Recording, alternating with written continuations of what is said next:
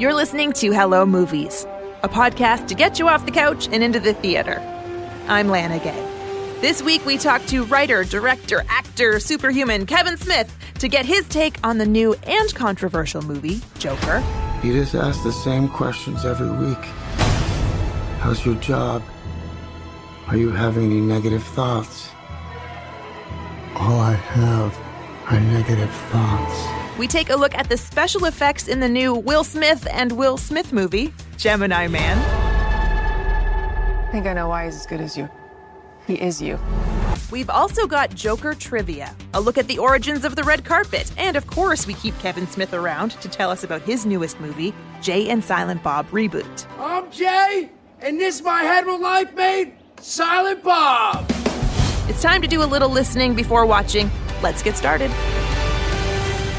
Yes, we have a very special guest this episode. Director, writer, podcaster, star of his own movie, Jay and Silent Bob Reboot, which we'll be talking about later, Kevin Smith. Kevin, since you're also a major comic book aficionado, I hope you don't mind talking about Joker with us. Oh, my Lord, I would love to. I can't wait. I remember when they announced this movie, some people were going like, we don't need this origin story. But I'm like, I don't know, it sounds kind of dope. And in the right hands, this could be very cool. Yeah, director Todd Phillips said this, a big theme of the film is the lack of empathy in the world right now. And of course, there's been a lot of response to the film, like you said, that flagged that tone as problematic. And even in Fat Man Beyond, in your podcast, I know Mark seemed concerned as well. Yeah, Mark was definitely onto it early. He was like, I don't know. Me, I'm the other guy. I don't believe that movies and video games inspire violence at all and stuff. So it never occurred to me. But then when I saw that military alert, I was like, that's a new place. Like, I've never seen any branch of the military say anything about the screening of a movie or the release of a movie. So, perhaps Mark had his finger on the pulse, and as per usual, I was blissfully ignorant and just wanted to see a comic book movie. It was years and years ago in the 50s that they kind of changed the character of the Joker from a psychopath into kind of like a goofier character because of the Comics Code Authority. So this is not necessarily something new for the Joker. No, I mean for our times. Character's always through many incarnations in the comics, through a bunch of incarnations in film. He's always been a loose cannon.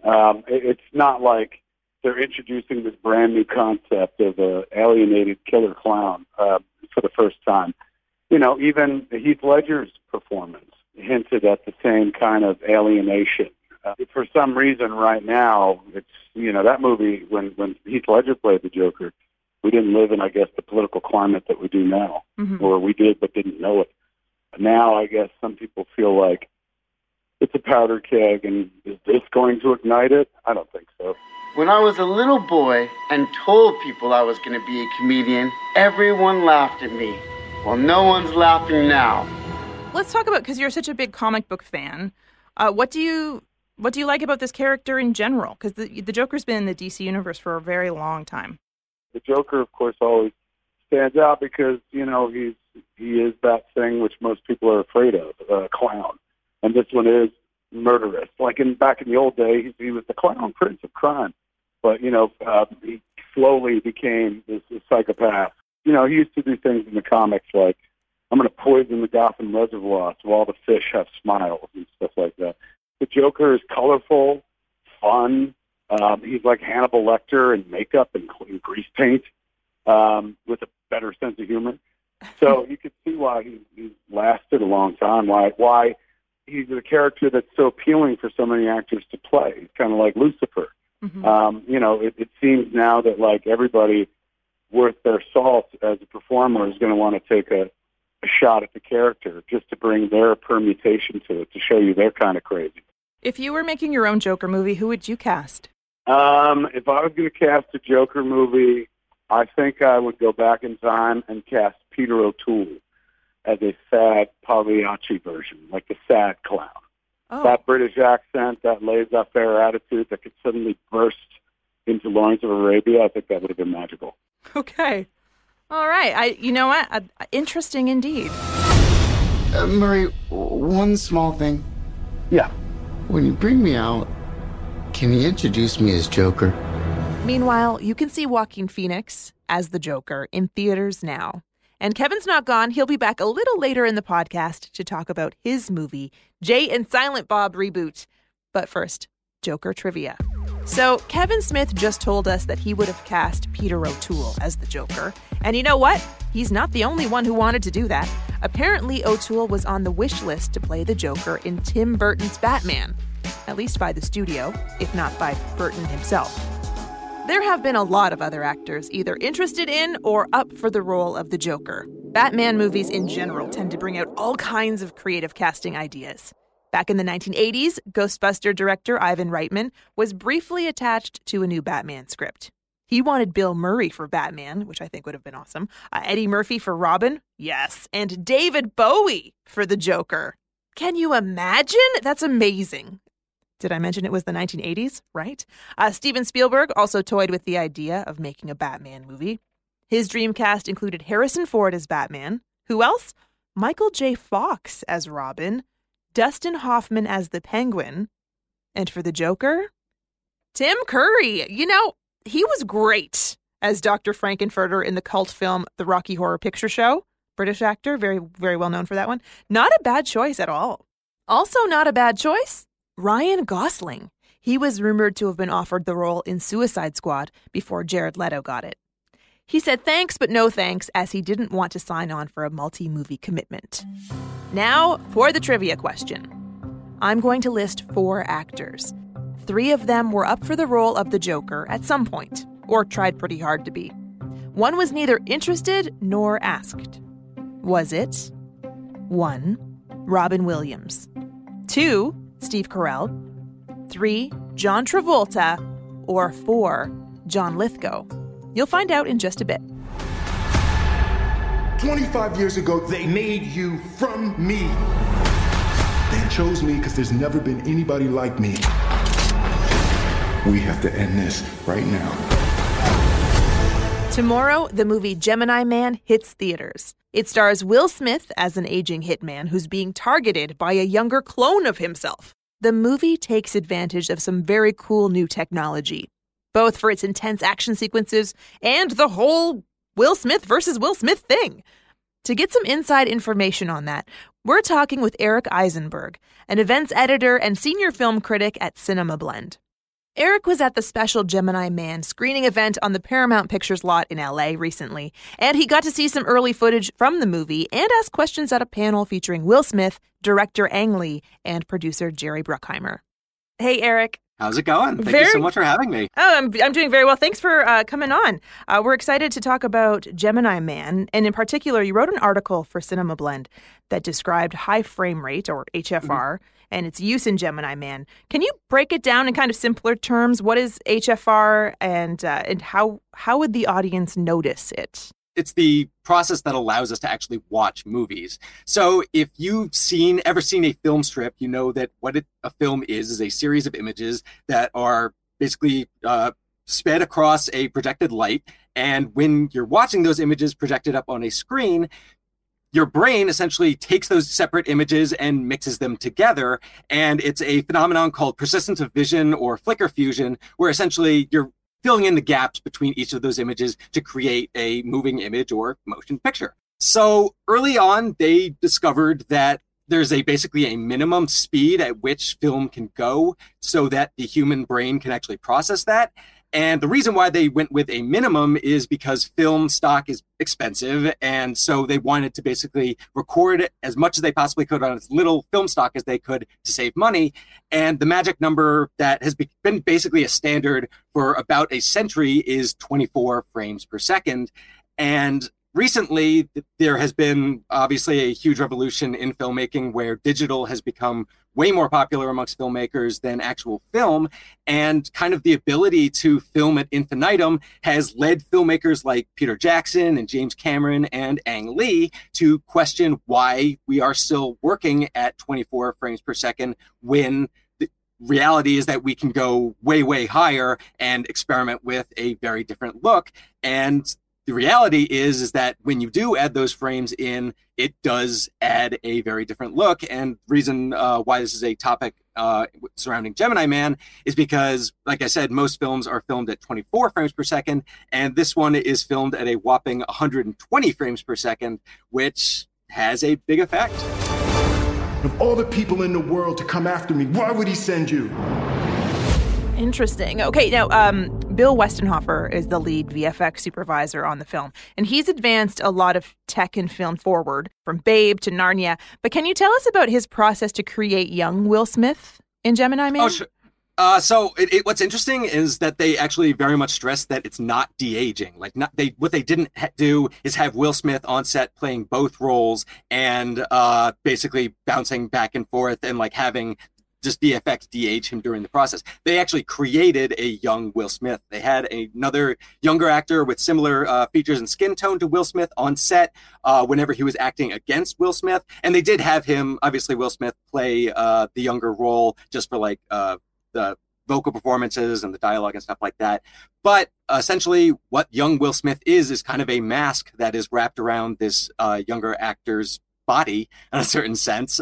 You're taking Will Smith as he exists. They obviously brought him through the entire VFX process. They did all these digital scans, and then they did studies against how he looked back in the 90s. And one of the advantages of working Will Smith is the fact that he was a big pop culture figure back in the 90s between movies like Independence Day and Men in Black and Fresh Prince of Bel-Air. So that they had all that as reference point, and they used it to create this young Will Smith, which it's just interesting also when you think about how like de-aging has become such a prolific thing in movies these days. Even like earlier this year with Sam Jackson in Captain Marvel, it's interesting that this is a very different process. Or De Niro in The Irishman. Yes, which I've heard nothing but fantastic things about. And yeah, I am dying with jealousy for all the people who have already seen it. Do you think with all of this kind of, I don't know, with now that we know Will Smith, his character in Gemini Man is more of a process and it's not technically de-aging. It's the fact that you said it was almost like a mask on another person, like this Will Smith, I understand it more. But do you think that this will affect casting in films more? I definitely think that it is something that is certainly explorable. I mean, it's going to depend on how actors, I think, embrace it to a certain degree. I mean, one example that we have just kind of that's coming up in the next few months is the fact that Star Wars, The Rise of Skywalker was made, unfortunately, after the death of Carrie Fisher. But we know that she's going to be represented in the film, not just with footage that was kind of remaining from, I believe, The Force Awakens, but also with digital technology to kind of have her play a more significant role, that given that she couldn't. So, yeah, I do think that this technology, it has to be applied carefully, just because there are obviously certain implications. Also, there is, I guess, then you could potentially run up against the fear of like older movies potentially being re-edited. And also, like, maybe the person that is being brought to life and their image manipulated, maybe they don't have the right people speaking up for them. So it's kind of manipulated in a bad way and not necessarily how they would have wanted it. So there are definitely a lot of implications with it. And yeah, that's just something that as it kind of all develops and basically filmmakers have different ideas of how to apply it all, be an interesting conversation going forward. You made a person out of another person. Then you sent me to kill him. You made a choice to do this to me. So you have seen Gemini Man in theaters, and I want you to tell us why you think people should see this movie in particular in theaters. It is a uniquely theatrical experience, and like I said, between the 3D application within it, and also I will highlight in particular, underwater looks spectacular in high frame rate. It honestly blew my mind. There are multiple shots within the movie that are set underwater, and just the way that the image is presented looks unbelievable. And the fact that James Cameron has talked at length about the amount of underwater filming that he wanted to do for Avatar, the Avatar sequels, has me honestly very excited for his vision for that. But yeah, for now, this is something that is new and exciting. And I think that people should kind of check out and just kind of get to know. Okay, well, Eric, thank you so much for taking the time. And I really appreciate it. Thank you for having me on the show. Gemini Man arrives in theaters across Canada on October 11th. Earlier in the podcast, we asked which of these 4 actors was never interested in or considered for the role of the Joker. The 4 choices were Robin Williams, Steve Carell, John Travolta, or John Lithgow. Did you guess Robin Williams? Not him. Williams really wanted to be in Tim Burton's Batman, but the studio used him as a bargaining chip to get Jack Nicholson to take less money for the Joker role. It worked. Nicholson did lower his salary, and the studio got the Joker they wanted. As for Williams, he was, understandably, very angry. And that smart guy Jack Nicholson ended up banking over $50 million from his piece of the merchandising anyway. So there. Another comedy star, maybe? Not Steve Carell.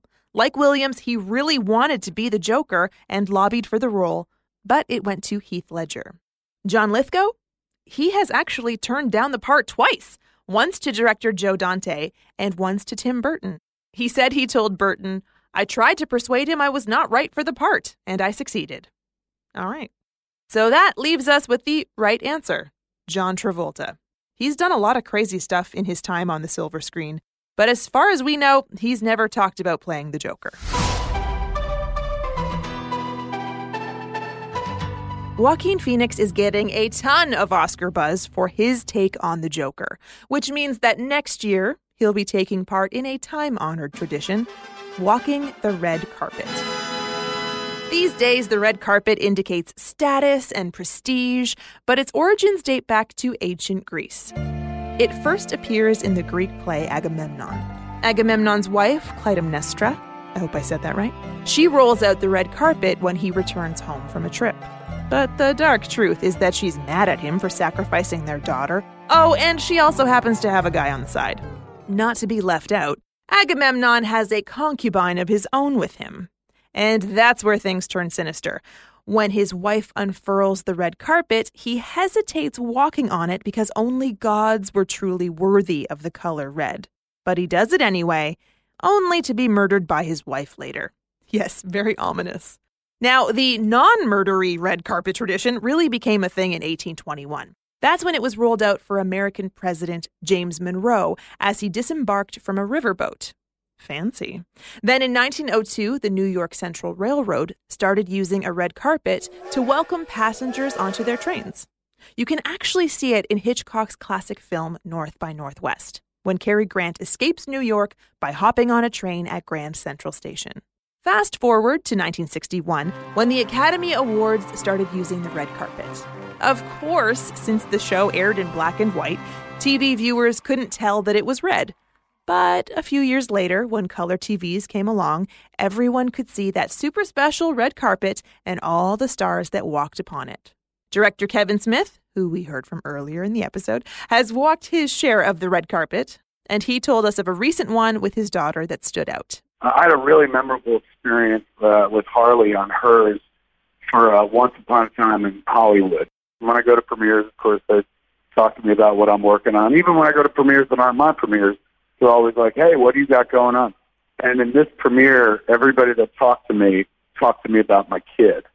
And that was just, it was a real grow-up moment where I was like, oh, guess what? It's not always going to be about you. Now that you got a kid in the business, it'll also be about her from time to time. So it was really sweet. A very proud dad indeed. Now, Harley was just 2 when she appeared with her dad in Jay and Silent Bob Strike Back. 18 years later, she's back in the new sequel, Jay and Silent Bob Reboot. Here's the only bit from the entire trailer that we could include without bleeping anything. Don't tell me you guys have no idea there's a new comic book movie being made of the old comic book movie you two are the basis for. Why now? Why is it time for the reboot with Jay and Silent Bob? Oh, it's not. It's really not. But, I'm bringing it regardless. There was never going to be a time. Never a good time, at least. But, the title's misleading because it's certainly not a reboot. It's really a sequel more than anything else. When I almost died from the heart attack, the doctor was like, "You got a 20% chance of walking out of the room tonight." I was like, "Oh, that's not good." And I was laying there waiting to die, and I was okay with the idea that it was ending because I was like, you had a good life. You can't complain. Great family, great career. Like, if this is it, so be it. And then I was at peace, and then the only regret I realized I had, I was like, oh, man, if I die tonight, the last movie I made was Yoga Hosers. So suddenly I was desperate to live so I can make Jay and Silent Bob Reboot, because that's the movie to go out on. But is that why you started film? I heard the first day of filming was the 1-year anniversary of your heart attack. Is that true? Yeah, starting the movie on the 1-year anniversary of the heart attack was very much a big fuck you to the heart attack. You have some new friends in the mix along with your old friends. What was it like casting Jay and Silent Bob Reboot? It was really nice to add a few new people to the repertory players. Like, fantastic that Matt came back, and fantastic that Ben came back, Diedrich Bader, Shannon Elizabeth. But, we got to add a few new people. So we got Chris Hemsworth in this one, which was outstanding. Val Kilmer was new for me. That was amazing, because I was always a big Real Genius fan, Tombstone fan, man, the legend. Yeah, it's just when you look at the casting, it's just like, oh, wow. It's all, again, it feels like old friends and then new friends that you've been introduced in other ways. So I'm excited to see how they essentially are cast in Jay and Silent Bob Reboot as well.